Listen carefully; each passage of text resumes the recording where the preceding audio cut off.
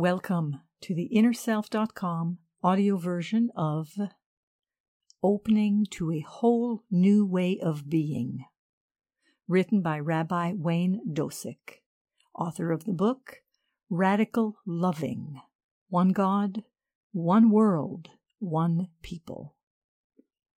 The article is narrated by Marie T. Russell, publisher of InnerSelf.com.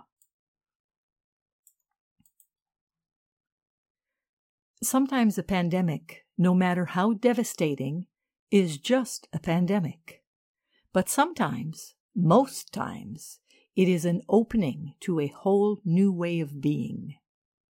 We stand at the crux of what was and what can and must be. In order for the new world to birth, the old world and its established institutions have to crumble. Nothing is or ever can be the same again.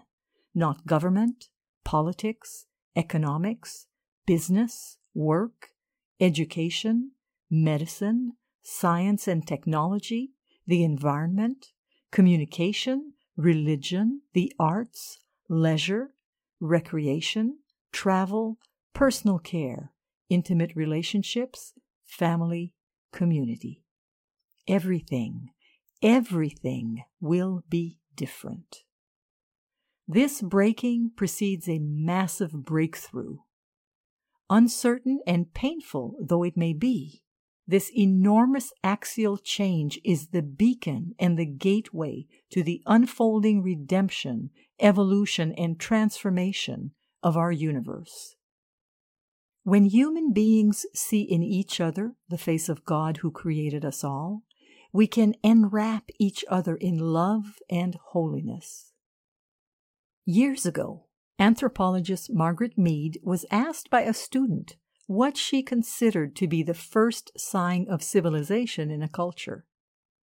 The student expected Mead to talk about fish hooks or clay pots or grinding stones.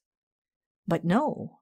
Mead said that the first sign of civilization in an ancient culture was a femur, or thigh bone, that had been broken and then healed. Mead explained that in the animal kingdom, if you break your leg, you die. You cannot run from danger, get to the river for a drink, or hunt for food. You are meat for prowling beasts.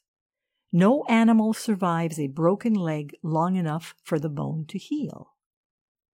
A broken femur that has healed is evidence that someone has taken time to stay with the one who fell, has bound up the wound, has carried the person to safety, and has tended the person through recovery. Helping someone else through difficulty is where civilization starts. This is why Dr. Mead taught, and I quote, "Never doubt that a small group of thoughtful, committed people can change the world. Indeed, it is the only thing that ever has." End of quote. America can heal itself. Within each one of us is the power and the passion to renew our world. Can we summon the determination and the courage to make the journey? America can heal itself from the plagues of physical disease, a fractured social fabric, a broken moral compass, and widening spiritual malaise. And the world can weave together a bright tapestry embodying the intrinsic values of freedom, equality, basic human and civil rights, justice, and dignity for every inhabitant of every nation on this earth. An end to discrimination and segregation and self-proclaimed superiority. An end to terror and violence. An end to authoritarian brutality. An end to easy access to guns and shooting deaths in our streets and schools. An end to raping our lands, polluting our skies, and despoiling our planet. An end to poverty and hunger and homelessness and illiteracy. An end to the antagonisms between nations and races and religions and ideologies and genders. An end to political hypocrisy and corporate gluttony. An end to greed and avarice. An end to the lust for power and domination. An end to war and destruction. And the embracing of awe, the embracing of gratitude, the embracing of human and civil rights, the embracing of the wisdom of the past and the enlightenment of the future, the embracing of decency and dignity, grace and goodness, justice and righteousness, kindness and compassion, the embracing of each other in light and love, the embracing of the divine, the embracing of the vision and the promise of a world of oneness and peace. Paraphrasing the Talmud, there are singular moments in our lives when we can discern the entire reason for our existence. Taken from BT AZ 10b in the Talmud. Our time has come. Our moment is now. We have to be ready to fulfill our destiny. We have to be joyfully willing to love, love, love. The late, much-beloved poet-singer Leonard Cohen taught us, and I quote, "There is a crack in everything. That's how the light gets in." End of quote. The pandemic and the civil unrest have finally cracked open our hearts. The light is slowly flowing in.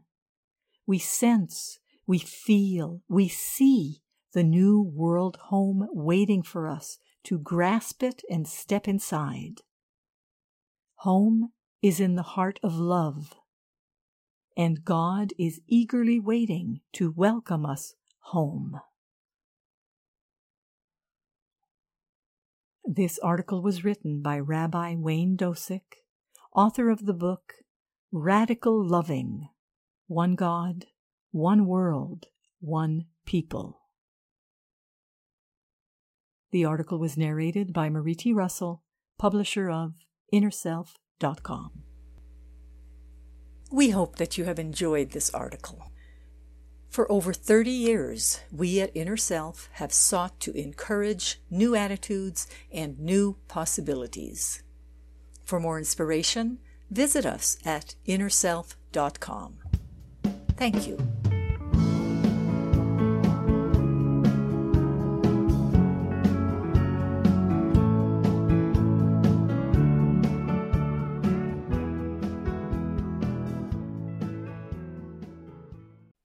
Visit the Inner Self Market for new attitudes and new possibilities. You'll find inspiring books, wonderful music CDs, audiobooks, card decks, candles, jewelry, gifts, all kinds of wonderful things. Visit us at market.innerself.com.